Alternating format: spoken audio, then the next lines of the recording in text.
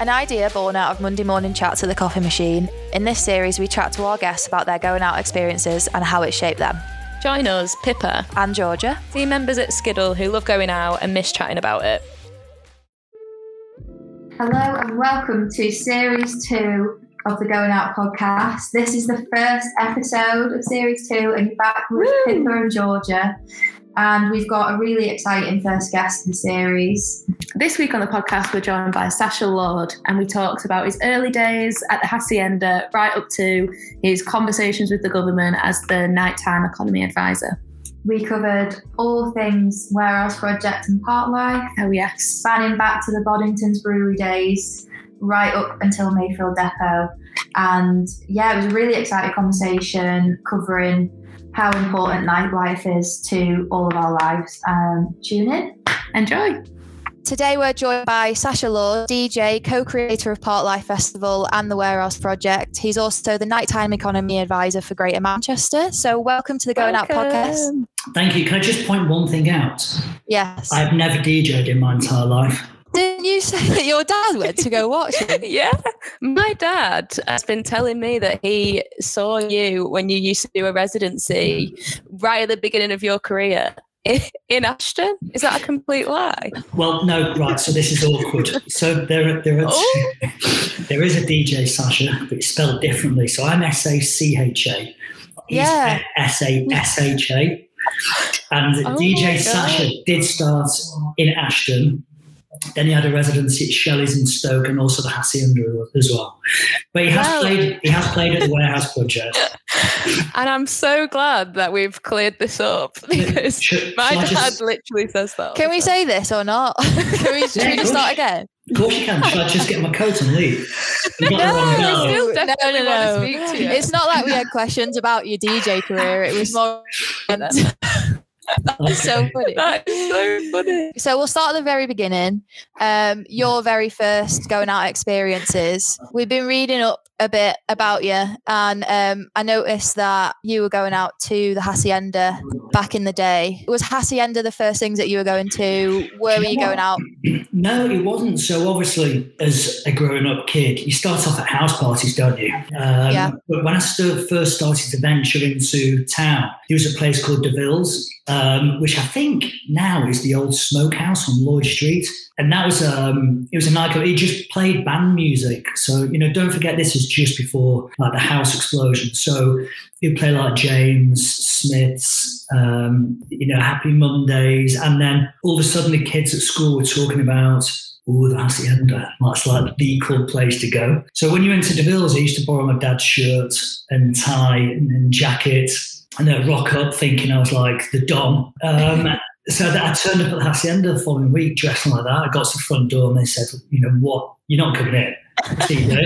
So I just looked at everyone that were just there in like tie-dye T-shirts and jeans. So I tried again 2 weeks later and I got in. And I have to say, there has never been an experience in my entire life like that first time when I walked through the doors that I was hooked. I walked into a venue where there were 2,000 people in there. I'd never seen anything like it before. I was used to all the other clubs were playing music where, they'd stop every 5 minutes and announce that a purse had been found that belongs to Tracy or something like that. Not on the Hacienda, the music was just carrying on. Didn't matter who you were, what background you were from. It just did not matter. Everybody was there for the same reason. And I think it was probably only 6 months later I realised that myself and my friend were the only people not on ecstasy. But there was definitely love in the air. It was, I'd never seen anything like it. I think that one moment of walking through those doors, that was me. I was sold. Yeah. Wow. Do you feel like the Hacienda kind of set the bar high for all the other clubs around the area at that time? Not just the area, Pepper, the world. When I was growing up, Manchester was known as Manchester. The whole world, and this isn't an exaggeration, you can do the research on this, not that the two of you are great on research, but looking that was a joke, by the way. They all eyes were on Manchester. It was our music, it was our bands, it was our football, it was what you were wearing, our fashion, everything was coming out of this city. And yeah, that did set the bar. Nothing's come near it since. Yeah. Mm-hmm. And when you were Did that introduce you to all the music that you were listening to? Were you listening to those artists before you were going out? No, so everybody thinks that I'm into house music or techno music, and I'm really not. If you get into my car, I will be playing either the Smiths or Prince or David Bowie. He's my absolute idol. I only have one tattoo, and I always swore all my life I'd never have a tattoo. And actually, when Bowie died, I had a tattoo done on the inside of my foot. It was the star from his last album, Black Star.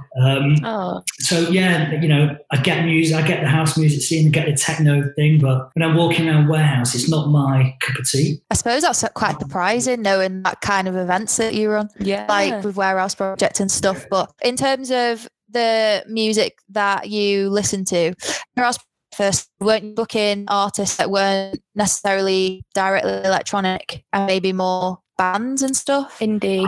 No, we did. We had quite a few indie bands actually, but no, don't forget before Warehouse Project, I had Sankey Soap 2000 to 2006, so I was right in the thick of it when it came to house and techno and drum and bass. But you're right, on the opening night we had Public Enemy. The night after that we were supposed to have Kasabian, they pulled out last minute, and actually they were doing it for free. They just wanted portions of chips and gravy. We had the Claxons, we've had Florence and the Machine. We've had loads and loads of bands go through Warehouse Projects. It's not all just about electronic music. Yeah. Would you kind of book those kinds of artists now at Warehouse Project, do you think? 100%, definitely. Yeah. I think that's. I remember at Homo Block you had Crazy P, and I know that Crazy P can be a bit more electronic as well, but that was amazing. Just have that in that atmosphere and that venue, I think, was just incredible. I think that was the best event last year during our season by a long shot. It was incredible. It really was. Yeah, without a doubt. Totally. So if you had more of a focus on other types of music, what led you into kind of your projects with Sankey's and Warehouse Project? Was it a love for going out, maybe? No, actually, it was, a friend of mine was putting a few parties on back in 93, 94, so I thought I'd try it. I never even thought about it as a career as a promoter. But yeah, I just, the first event was 4th of July 94 at the Hacienda, and it just escalated from there. I realised I made a few £100 in my pocket. Bearing in mind, in those days, I was working in a clothes shop earning £20 a day. So actually to have a few £100 in your pocket made a difference. And I think it was just that I got the bug. Yeah. And when you started Sankey's, it was revived from the 90s. What made you revive Sankey's and bring that back? I think things had changed. So Sankey's was open originally in 94 to 98. And 98 was sort of the pinnacle of the naughtiness that went on in Manchester. It wasn't security or the police that were running the doors in those times. I don't want to spend too much time on that, but it wasn't the greatest of environments, to be honest. We got tagged with the title Gunchester. I think that sort of sums it up. And then the police got a real hold on it. They did a fantastic job. And in 2000, October 2000, we reopened it, and I think everybody thought we're absolutely mental to do it. And it didn't come without its challenges. But yeah, we did it to a success as well. What kind of numbers were they getting, the one in the 90s and compared to the one that you were getting, or was it the same size kind of event? Exactly the same size. Same building, same space, same size. Yeah. And for those that might know Sankey's in Ibiza, what's the difference between the one in Manchester? Is it the same for those listening at home? Do you know what? So when I had Sankey's, I had it with a guy called David Vincent. And in the end, in 2006, I decided I was bored of Sankey's. He was supposed to pay me out. He never did. We had a dispute. So apparently I'm banned from Sankey's in Ibiza, but I don't think he owns it anymore. I think it's all into it pear-shaped. But Sankey's in Manchester now is headquarters for the Prince's Trust. And I went to the opening of it. It was amazing. And they've actually kept some really nice touches, like some of the original lights and stuff in there. It's brilliant. Oh, wow. We spoke about this with Mason Collective, and they said that they used to love going to Sankey's. Yeah, it was like the home. And we asked them how they felt about the venue being made into like office spaces. Yeah, that's such a strange experience. What was it like for you walking in and like knowing that you were there? But it was weird when I was walking around, and I was the only person in there really that knew what it was like. There was, the opening was full of suits, but I knew where the DJ box, which should have been, where the main bar should have been. And being honest, I couldn't think of a better organisation for it to go to, to help young kids come through the ranks now. Young kids that need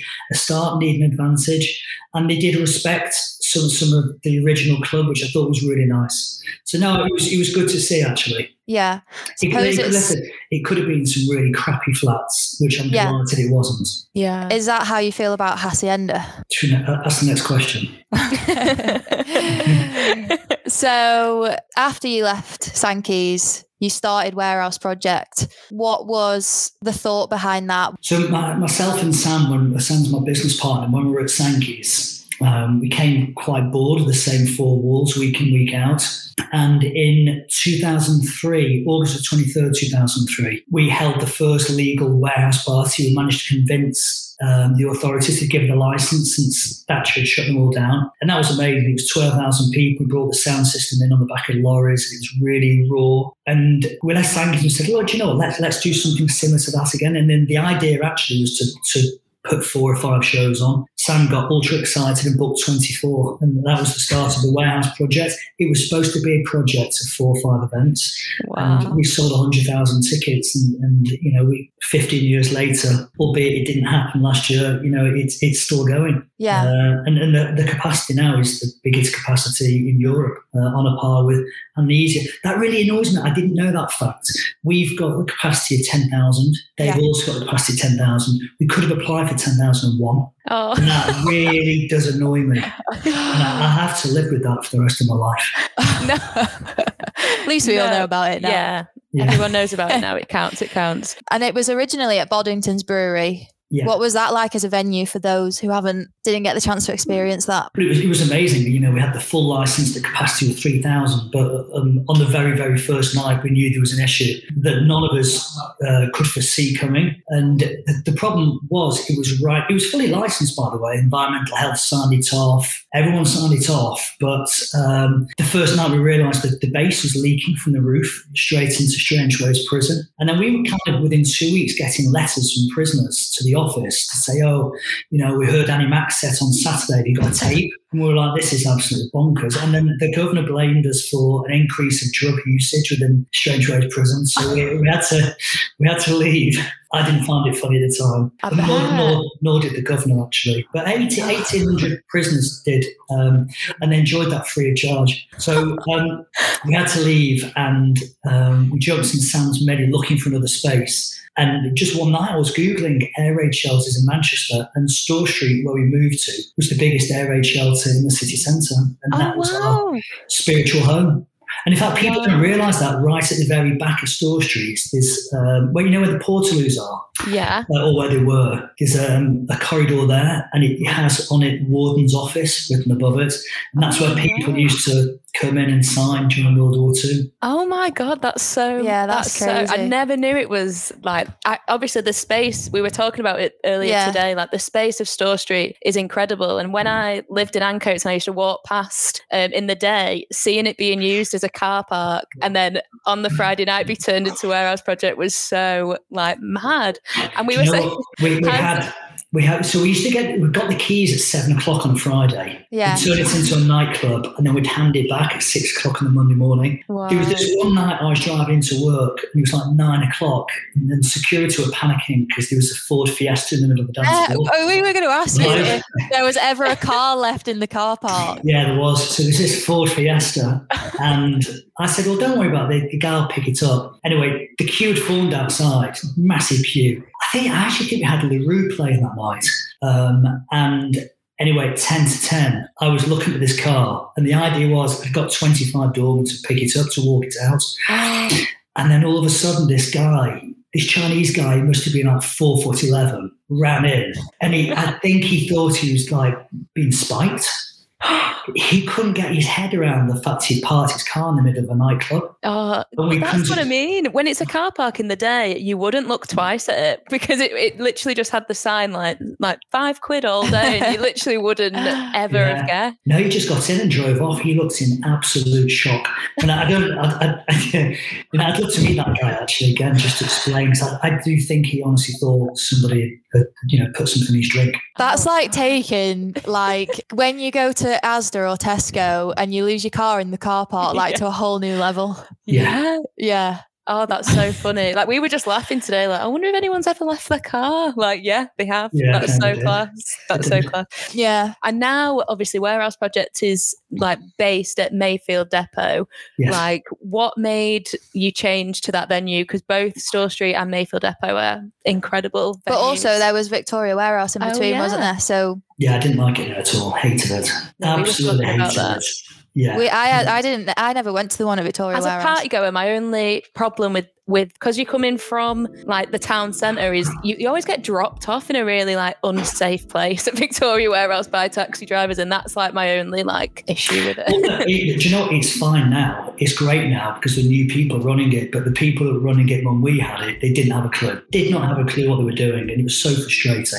So actually, when we moved back to, we were only there 2 years. When we moved back to Store Street, it was everyone was high-fiving the first night. It's the family were back again. But every single year on year, we always try and improve what we did the previous year. We've taken Store Street to a level where you just couldn't improve it anymore. And when you can't improve it, I think the customers start to get a bit bored. You take things for granted. So we had to make the big, bold move. And it's moving from 2,500 to 10,000. And it was risky. There was a possibility people were going to say you've sold out, it's not intimate anymore, and actually it was the right move to do. Mm-hmm. Yeah, I remember going to the George Fitzgerald night at Mayfield Depot the year that it was still at Store Street, but you did one night at Mayfield. Yes. And it was incredible. And then walking into Mayfield not last year now, the year before, for the first time, felt completely different. I didn't know where I was going and whether it had been arranged differently from the George Fitzgerald night. But I remember going in there for George Fitzgerald and just being completely blown away by this huge venue. And then going the next year and seeing Bicep with the mad lasers, which we always bang on about, but that is just incredible. Yeah, that was a good night. I mean, one of these things that's come out of the last 12 months is I've had the chance to really look at myself and not in the mirror, I do that every day, but I used to take it for granted walking around a venue with 10,000 people dancing, just thinking that's very normal, or Parklife, 80,000 people thinking, oh yeah, it's just Parklife. But actually 10,000 people under one roof every Friday and Saturday, it's crazy. I'll never just take that as being the norm again. Every time I see that now, I'll respect it. Yeah. And I think more people will stay till the end of gigs and club nights as well. I feel like everyone attending won't take it for granted either. Everyone's going to realise how much it means. Yeah, exactly. The whole process though, as we see it, is got such an atmosphere around it. I miss that as well. Even knowing something's going to go on sale and it's going to be Warehouse Project season. The buzz around that is I miss. Tease. I love the tease. I love sitting at home, looking at my phone, thinking about I'm just going to tease people now on Twitter, and then just sit there watching it. Oh, that's brilliant. It is good. It just builds up the anticipation, doesn't it? Mm-hmm. Yeah, that's what Warehouse Project and Parklife do so well, though, isn't it? Parklife videos are always everyone's waiting on 10 to Yeah, there'll just be that one image that's news incoming or something, and everyone's ah! Yeah, and it's some cool cartoon. Normally we always drop a hint to try and play with people, and actually the last big hint we did, I think it was 3 years ago, before we announced the lineup, we put posters up all around town. It was just a Nike trainer, a retro Nike trainer, and the only guy who understood what we were trying to do actually used to work at Skiddle. It was a guy called David Blake, and he texted me. He texted me to say Frank Ocean. He was the only one that got it. Oh, that's sick. That's so funny. Oh, a little shout out. Yeah. So yeah. I'll wait for the next. I'm going to wait for the next one and try and get that right. Yeah. I could tell you now if you want. Can we know? Are we allowed to say it? Not a chance. I was we can Probably because we said you were a DJ. Yeah. He's like, no, I'm not going to share that anymore. So what were the best nights to take place at the venues that you've booked artists at? Yeah, have you got any standout memories? I've got my own personal favourites. So obviously, growing up, and still am a huge Smiths fan. And in 2011, we booked a band called Chic. And this was just before Nile Rodgers had this big track with Pharrell and Daft Punk. And it's actually, do you know what? He didn't sell out. It was very, very busy, but it didn't sell out because people didn't realise who Chic were. And for the very final track, when they played La Freak, I sat in the pit, which is the bit at the front, and Johnny Marr came on and performed with them. And to me, that was the perfect 10 minutes. Yeah, that's Rich mentioned that as well, didn't he? Yeah, because he said that you guys were kind of putting on Chic before they kind of had their revival and started like going to festivals and stuff. Like that must have been crazy. No, it's true. So there is footage on YouTube of Chic at Parklife on the Skittle bus. With Johnny Marr having an interview. Wow. Yeah, that's incredible. Yeah. I went a couple of years ago, I saw Chic at Castlefield Bowl, and that's like one of my all-time favourite ever gigs. That was honestly, I remember like Nile Rodgers was getting everyone to clap, and I looked around and every single person in the bowl had their arms above their head, and it was like a gorgeous June like afternoon. It was beautiful. Yeah. Those days will be back. Do you know the weirdest thing is Johnny Marr became my neighbour 4 years later. Next door. So yeah, I have to say as well, the loveliest guy you could ever meet. The nicest, most genuine, down to earth, loveliest man, and his wife as well. Both lovely people. That's great. Because sometimes when you meet your heroes and it doesn't go well, it's not nice, is it? Well, yeah. I have met his other half as well from the Smiths. And you know what? He said things that have been wrong over the last few years, but when I've met him, he's been very pleasant.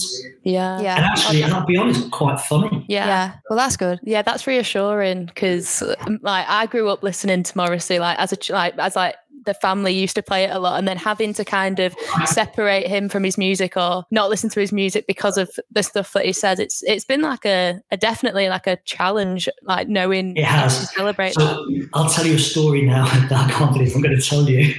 Yay! I've never told anyone this before, so he's going to kill me. So I am friends with Morrissey's nephews, Sam, Alex and Jay, and they knew I was a big Mozza fan. And every time I see them, they always give me something which is so amazing of them, always, like Morrissey crew hoodies and stuff like that you can't hold. But there was a spate a few years ago where Alex would turn up at my office and give me a bag. It's like, oh, what's this? Oh, it's a Giorgio Armani shirt. Morrissey wore that. It's like, all right, cool. And then I got a couple more things. And then one day he turned up with this bottle. I'm like, what's that? I'm like, oh, it's his aftershave. I'm like, well, where's that come from? I've just taken it from Zoom. I'm like, right, we need to stop doing this now. Because it's actually, you can't just go in and nick your uncle's aftershave to give to me. We just need to pause it there. So, but do you crazy stuff? Do you think it actually is, or do you think they're just grabbing things out of their wardrobe and being like? No, it's 100% is. 100%. Yeah. Don't poo-poo the story, John. Yeah, I'm sorry. I just thought that would be probably what I would do. And Alex, you had Alex. I think Alex will listen to this. I'll tell this story as well. So Morrissey has an obsession with what's that candle called? Diptyque candles. Yeah, Diptyque. Absolutely loves Diptyque candles.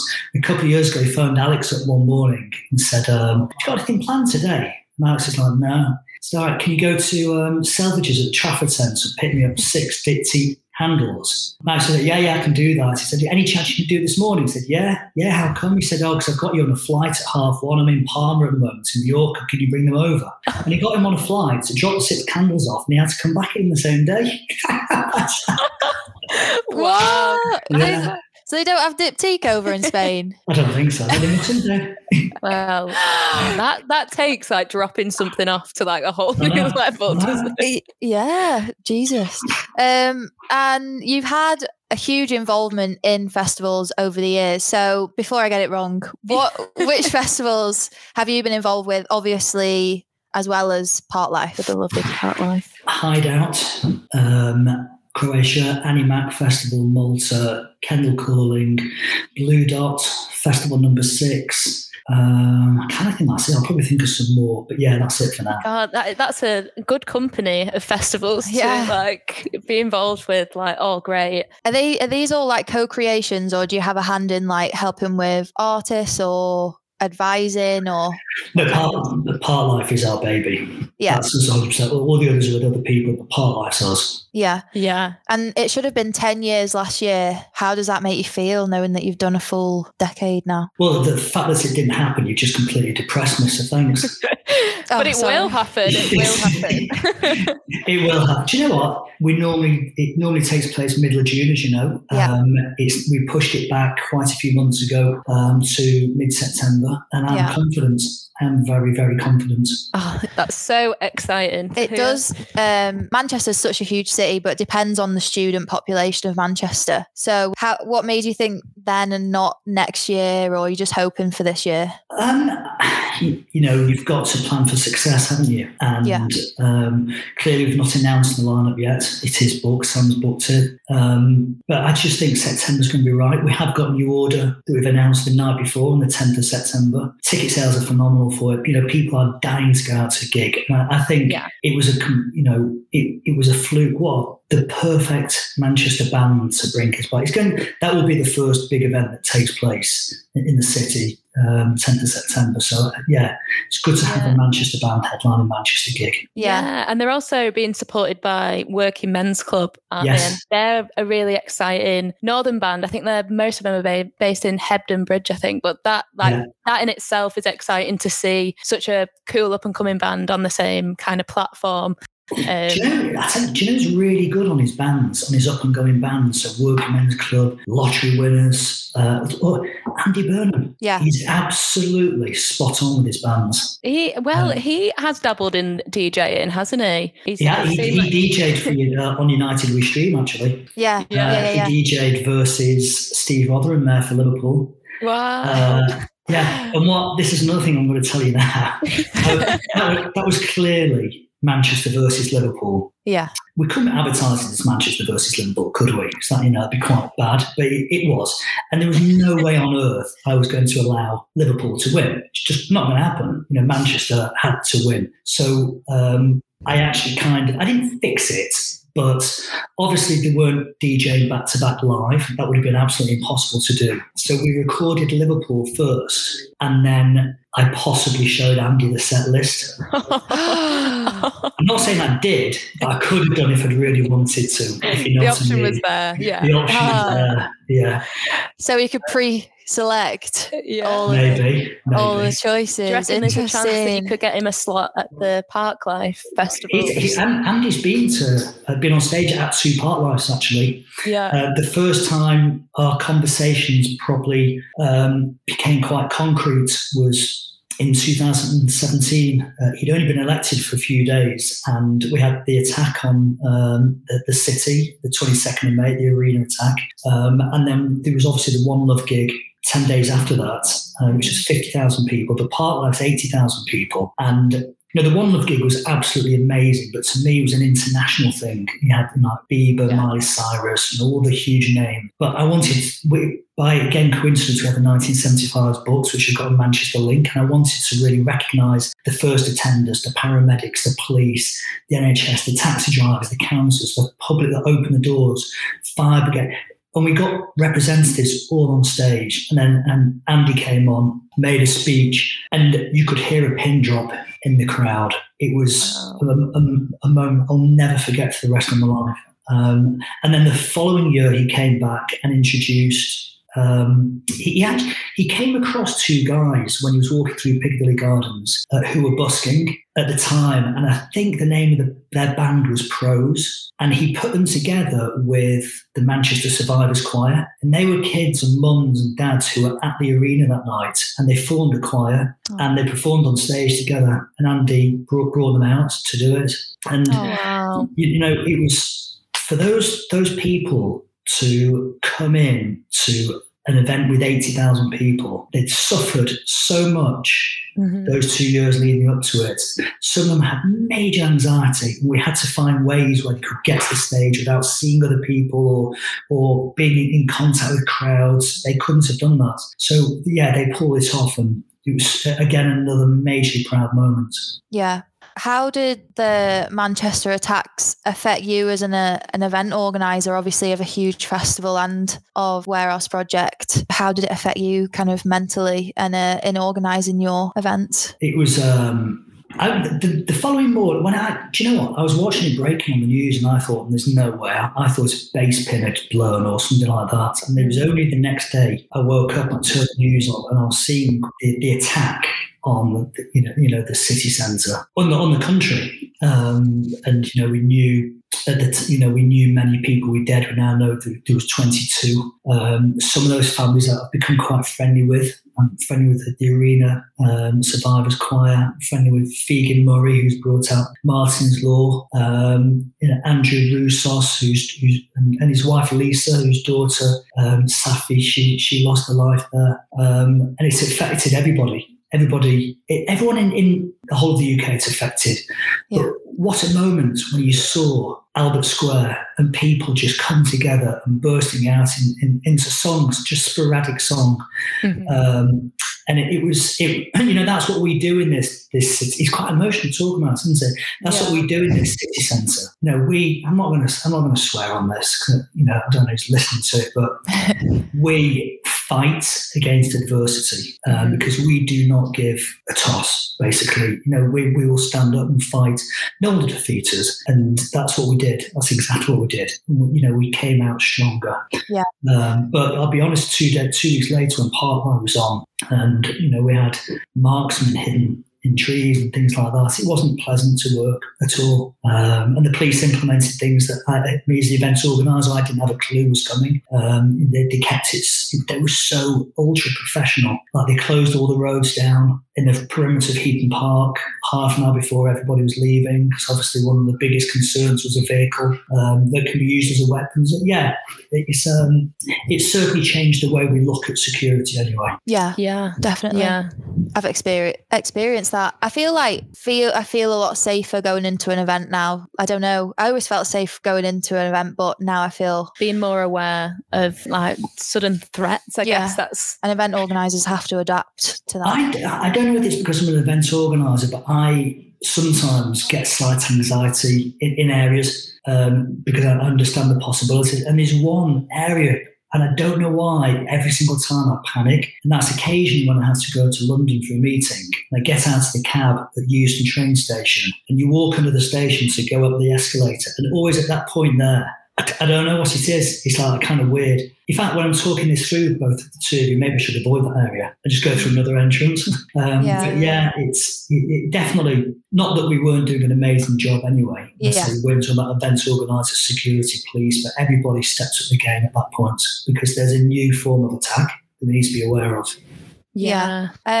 Touching on security, you do a lot at Warehouse Project and Parklife around drug safety. Well, we want to discuss that, but also you're the nighttime economy advisor, and we did the DCMS inquiry, and it had the question around festival organisers. What can they do to limit the amount of drugs being taken on site? Do you think that drug use is synonymous with music events, or does it annoy you that that's always brought up by the government? No, I don't. So if you're talking about the same one, I gave evidence of that select committee, and it was about how you bring festivals back.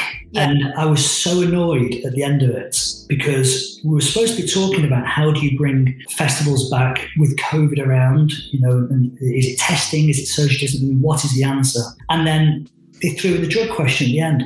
What has that got to do with bringing festivals back? And this is the mentality of Suits. This isn't a new thing. Drugs are not a new thing. Drugs have been around. When you're at school and you're reading, that you're told to read the poets. Keats, Wordsworth, they're all taking opium. We know that. This is not new. And it's not just with music. I guarantee you can go to any pub, a lot of restaurants, even multi-use offices, and I'll do a swab on those toilets there, and you will find evidence of something. But yeah, clearly, it takes place in festivals. Clearly, it takes place in nightclubs. And anybody involved in festivals or nightclubs that says it doesn't take place in their venue, there's one of two reasons they're saying that. They're either stupid or they're lying, because it does. So my stance on this is this: it's going to happen. How can I stop it getting in? If the government can't stop drugs getting into the UK, if they can't stop drugs getting into a Category A prison like strange rates, then how on earth am I supposed to do it, stopping it into a field? I mean, let's be realistic. So what I say is, it's going to happen. So let's educate people about, responsibilities and, what could happen. And if you feel poorly, do this, that, and the other. Put enough facilities in there to make sure people are looked after safely, whether it's volunteers or if you come to the back of Parklife, there's practically a hospital there on site. So yeah, you cannot ignore it. We were the first ones in the UK to join forces with the Home Office and to do back-of-house drug testing. And it is absolutely the right thing to do. You cannot ignore that. And it's going to be here next year. It's going to be here this year. It's going to be here in 50 years' time. In 100 years' time, people will probably be licking bitcoins. I've no idea. But, nothing's going away. It's not going away. So let's address it, and let's address it like adults rather than hiding behind it. Yeah.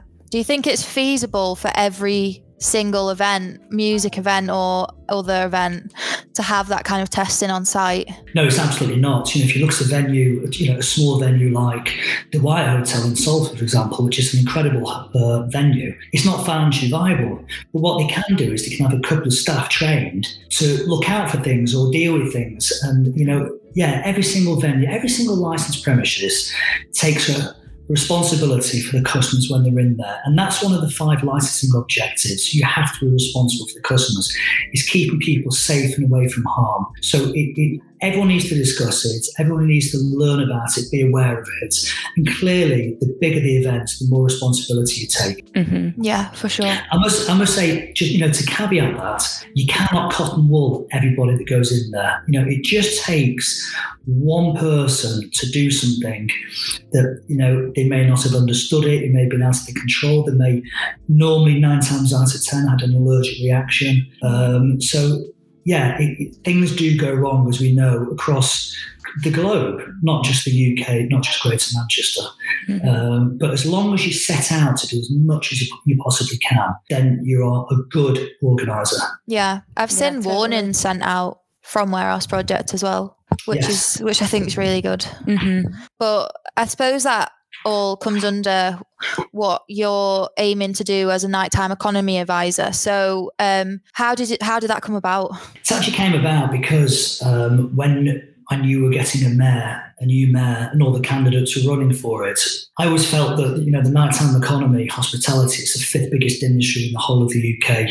You probably heard me saying all this stuff before, so it gets a bit boring now, but, there's 420,000 people that work within that sector, in my sector across Greater Manchester. But some of the people that were making the decisions didn't respect the sector. I kind of get it. If you go for a meal, or you go to the cinema, or you go to the pub or a nightclub, so when you're seeing your friend, you're letting your hair down, you're having fun, you're having a few drinks. But actually, we bring a lot to the economy, a serious amount of money, serious amounts of jobs. And as I say, it's the 5th biggest industry. So I wanted to speak to the candidates and see whether they'd support the idea of almost a task force of people, like a board of people who would give advice to whoever won. Now, luckily, Andy won, who completely understands the importance of it. Yeah. And, I think the conversation stemmed from that first time we came to Parklife. On the back of that, we were talking quite a bit. What would I think about this? What would I think about that? And then, eventually he asked me 12 months later, almost exactly whether I'd take the role up. And I never thought that it would be one person. I thought it'd be a few. But he's been great. He's been so supportive behind the scenes. Some examples have been in the press, but the vast majority aren't in the press. He's on the phone a lot saying, what can you do to help this, to help that? And when the Deaf Institute, when it was breaking, that he was closing, and Gorilla. Within 2 minutes, he was like, right, this cannot happen. We cannot have 2 grassroots venues close. It would be a disaster. The smaller bands need these venues. They're the pipeline for talent. So I said something on Thursday on socials. By the Saturday, the new owners are sat with lawyers doing the deal on Sunday. It got announced. So that's how quickly he moves, and that's how much he cares. Yeah. Wow. I remember seeing something around making trams run later in Manchester. Yeah, I did actually drive him mental about that. So my school of thought was, we talk about having a 24-hour city, and we've got the infrastructure for it, but it doesn't really work when trams stop at 11 o'clock. And I'm not just talking about customers getting home, but what about those people that work in restaurants and bars that shut at half 11, 12? Why is it right that they then get penalised? And a lot of them are paid minimum or living wage. Why are they penalised and they have to pay for a taxi to get home? Didn't sit right with me, that. So I was saying to Andy, look, can we just trial this over Christmas? And he got a lot of pushback from that people that didn't want to do it. And he stood his ground and said, no, this is happening. And it did happen. And it was so fantastic to see. And a lot of people were saying, oh, you're going to get drunk people on there. There's going to be fights. It's going to be this. It's going to be that. Do you know what? There was not one incident. Nothing. So, or you always get these people who point fingers and they always find something wrong with something. Like at the moment, I'm talking about, in my opinion, I think when non-essential retail opens, I think it's far safer to go for lunch in a restaurant with all, one-way systems, Q&R codes, track and trace, social distance, and it is to go and buy a jumper in Primark. It does not make sense to me. How can you open the Trafford Centre? I'm not going to go to Trafford Centre, by the way, but how can you open the Trafford Centre but keep Manchester City Art Gallery shut? It's bonkers. It's absolutely bonkers. It doesn't make sense. When you go into a supermarket at the moment, it is such a free-for-all. There's not even like one-way directions in a lot of supermarkets at the moment. So when I and like other people have been into these bars and pubs, in the summer, I felt so safe. I felt like everyone was respective of everyone's space. Everyone knew what they were doing, what direction it was going in. So how have you found being the nighttime economy advisor during the last 12 months? Well, I'll be honest, it's not been a breeze, has it? No. It's kept me quite busy, let's be honest. But just going back to the supermarket thing, I've got a major problem with supermarkets now, because I go to the one in Oldham, I go to Sainsbury's, and I always see Sally Webster in there from Corrie quite often. Right? Have you seen Bridgerton? Yes, I have, and I know what you're going to say. That's Sally's daughter. Can you believe that? I can't look at Sally Webster in the face again after seeing what her daughter gets up to in Bridgerton. I'm going to have to hide in the frozen aisle or something. I've not watched it. I'm going to Google her. Well, don't Google it when I'm on. That's rude, isn't it? Sally Webster. Yeah. Oh, from Corrie. Yeah. I've not watched Bridgerton. So her daughter's like the main guy in it. It's literally pornographic. Yeah, I've heard. It is, isn't it? They go to it in a bit too much detail about certain things, and it's like one of them. And they use songs from modern day. Yeah, and then they do. Yeah, I've heard about that. It's brilliant. They use an orchestral version of Billie Eilish, which is amazing. That is so funny. That love that. I'm not sure. I think I need to watch it. You've all watched it for me. Yeah, we give you spoiler alerts there. Yeah. So I think touching back on your going out experiences, where would you go out now? Back in the day, it was all the Hacienda. Yeah. But what do you enjoy doing now? Everything's open in this hypothetical situation. Everything's open. I absolutely just love. This is so boring, and it has to be an age thing. I love going for a meal with friends. Yeah, I absolutely love it, and I'm really lucky that occasionally I can go to these wine pairing, these wine pairing things. So it's like 7 courses. Oh, and get a glass of wine with each one. To me, they're the best. I love them. But so like a 6 by Nico situation. Yeah, we had one of those a couple of weeks ago, actually. Home delivery. It was really Oh, me and my sis are doing one in March. I'm well excited. Yeah, they're amazing. They actually are amazing. Simon Wood does a good one as well. His is really good. Oh, yeah. My favourite restaurants at the moment, He's an incredible chef, and he's been a fantastic voice during the last 12 months. There's a guy called Tom Kerridge, and his restaurant's called the Bull and Bear in Manchester. I love it. It's fantastic. It's very opulent, but the food is extreme. Basic's not the right word, but it's just, like a really good, like a classic kind of thing. Steak and pie, and that's that's his style, though, isn't it? Like good home cooked food. Yeah, I miss eating out so much. Yeah, me too. I've seen that like loads of the northern quarters getting pedestrianised. Yeah. Do you think that was that going to happen prior to COVID, or has COVID made that happen because everyone was sat out on the streets? I hope it's great. I don't know, but my guess is I think it was going to happen, but I think COVID has definitely rubber stamped it. Great. And felt like you were in like Barcelona or somewhere. Yeah. Through the Northern Quarter last year. It's so good. And on so many levels, it helps the operators. It feels safe. It feels great. And, from an environmental point of view as well, you've not got the buses going through that area. It really is a good move. Yeah, I'm excited to sit out in summer. Because pre that, it was quite difficult to find a spot in a beer garden in Manchester on sunny days because all the good spots were like taken. So it was good that all these extra places opened up last year. Yes. Yeah. Begging for that. And all of these kind of like culture food outlets have happened as well. They're all over Instagram. I think there's been a huge influx of those, which is quite positive to see. So I'll make a prediction. So the high streets now, when we reopen again, they've changed. They've changed for good. So there's no Top Man, Top Shop, Miss Selfridges, Debenhams, Burton's, Wallace's. They've all gone, and there'll be more to follow as well. So you've got those massive vacuum spaces. I think, sadly, a lot of those food traders who had to close during COVID, they're desperate to get out. And I think we're going to see cooperatives forming of food traders who will create food halls and share the expense of rents, overhead bills, and that very similar to kind of Mackie Mare, where you don't have one guy running it, you all share the cost. I think that's the future. There is like an argument for that kind of like diversive high streets anyway, isn't there, in terms of like safety? I remember reading an article ages ago and it talked about how like Market Street, for example, after 8 p.m, it would all close because all the shops have closed, and that is very well lit area now because all the shops have closed. But if you get kind of bars and food places all mixed in, kind of like how London's set up, how their high streets are all kind of different types of venues, it'll become a much, for example, Northern Quarter in the evening is a very high populated place, but like everyone kind of moves from different spots instead of having it all kind of like dispersed around. I also think as well, and I'm very confident about this, that the bigger the city centre, the harder it's going to be to recover. So when we're in tier 2, and we could go to some of those restaurants, people were staying local. The city centre is going to be the hardest one to get people to come back to. I think people are going to stay local. So all those suburbs like,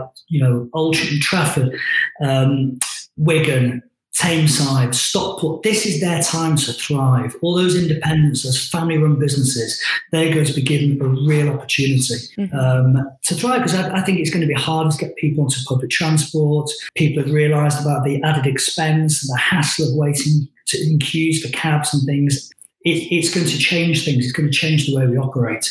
And, again, throw into the mix, majority of offices will never return like they ever did do before. My partner, she works for the second biggest online store in the UK. And although they've had phenomenal sales, they're never going to return back to normal. She's been told that. She's had the official email, it'll be 3 days working from home, 2 days in the office. And that has a huge knock-on effect when you think about no sandwich trade at lunchtime, no drinks after work. It's devastating. Yeah, I hadn't really thought about it that far. Yeah, I've always thought about it from just the empty office space, but just thinking about those lunchtime kind of places and the after-work drinks, it's going to change the whole landscape of it. Have you got plans for Warehouse Project this year, or are you going to see how Parklife sales and stuff go? It's been booked at the moment. We're ready. That's great news. Yes. I am super keeping my fingers crossed for a proper autumn season. You can't beat, like, when the clubs reopen, they all release their lineups and Yeah. seasons, I completely like miss that atmosphere, I think. The excitement. Yeah, for sure. Yeah. And when you've got like huge venues like that, I'm really excited for that. So when can we expect Anywhere Else project news, or are you just going to wait for a little bit? I'm not going to tell you that. We like to tease people. Oh, yeah, that's fair. That's fair. Wait we'll look for out for the teasers. Yeah, wait for a poster with a trainer on it, and then We- Will it be Frank Ocean? We did a post, I think it was 2009. We thought would be really cool. And we did a World War II code. So we announced the lineup where every letter was a colour. And we sold no tickets because people couldn't crack it. that is quite difficult. Yeah, we had to re-release the whole season the week after. That's so funny. Oh, it's too hard. Yeah. So we usually ask a question at the end of every episode, but we've got a couple, actually. One in particular is, obviously you've been going out for a while, and how does it feel looking back on your going out experiences, knowing that you're kind of the reason for a lot of younger people having their going out experiences now? Is it kind of... I think what you're trying to say is, now that I'm an old person, how do I feel looking at the young kids going out? I can answer it. I'm very privileged. Yeah. I fluked it. You know, I didn't get any A levels, didn't go to university. And somehow I've ended up with Parklife Warehouse Project and the role advising Greater Manchester. So yeah, it's something that I'm pretty proud of. Yeah. Oh, great. That's incredible. Shall we ask our final question? Yeah. So, if you could go out anywhere with anyone, who and where would it be? Anywhere in the world. Yeah. Yeah, dead or alive? Well, I mean, it's clear. It's obviously David Bowie. Yeah. Where would you go? Think, can this place have closed? Yeah. Well, without a shadow of a doubt, I'd go for a night out with David Bowie at Studio 54 in New York. Oh, wow. Oh, That's I feel it. like epic. Did someone in Series 1 say they went to that? I think, maybe. I'm not sure. I think Danny wanted to go there with Prince. So yeah. you I see Danny from Crazy P there. there with Prince. Yeah. Well, thank you so much for your time. No, thank you. And you know what? Thank you as well to Skiddle for your support through COVID, because I do watch socials and I do see you retweet things and stuff like that. And, you know, I know you've got a great platform, a great audience, so thank you. It means a lot to everybody. Thank you. We really appreciate that. I think it's been a hard time for everyone, but again, thank you to you for like sticking up for employees like us, companies like us, because without you kind of lobbying for us, it's quite hard to get listened to by the government. So yeah, definitely thank you as well. Don't listen to me. A bit more. Okay. Yeah. A bit more, maybe. But Okay. thank you so much.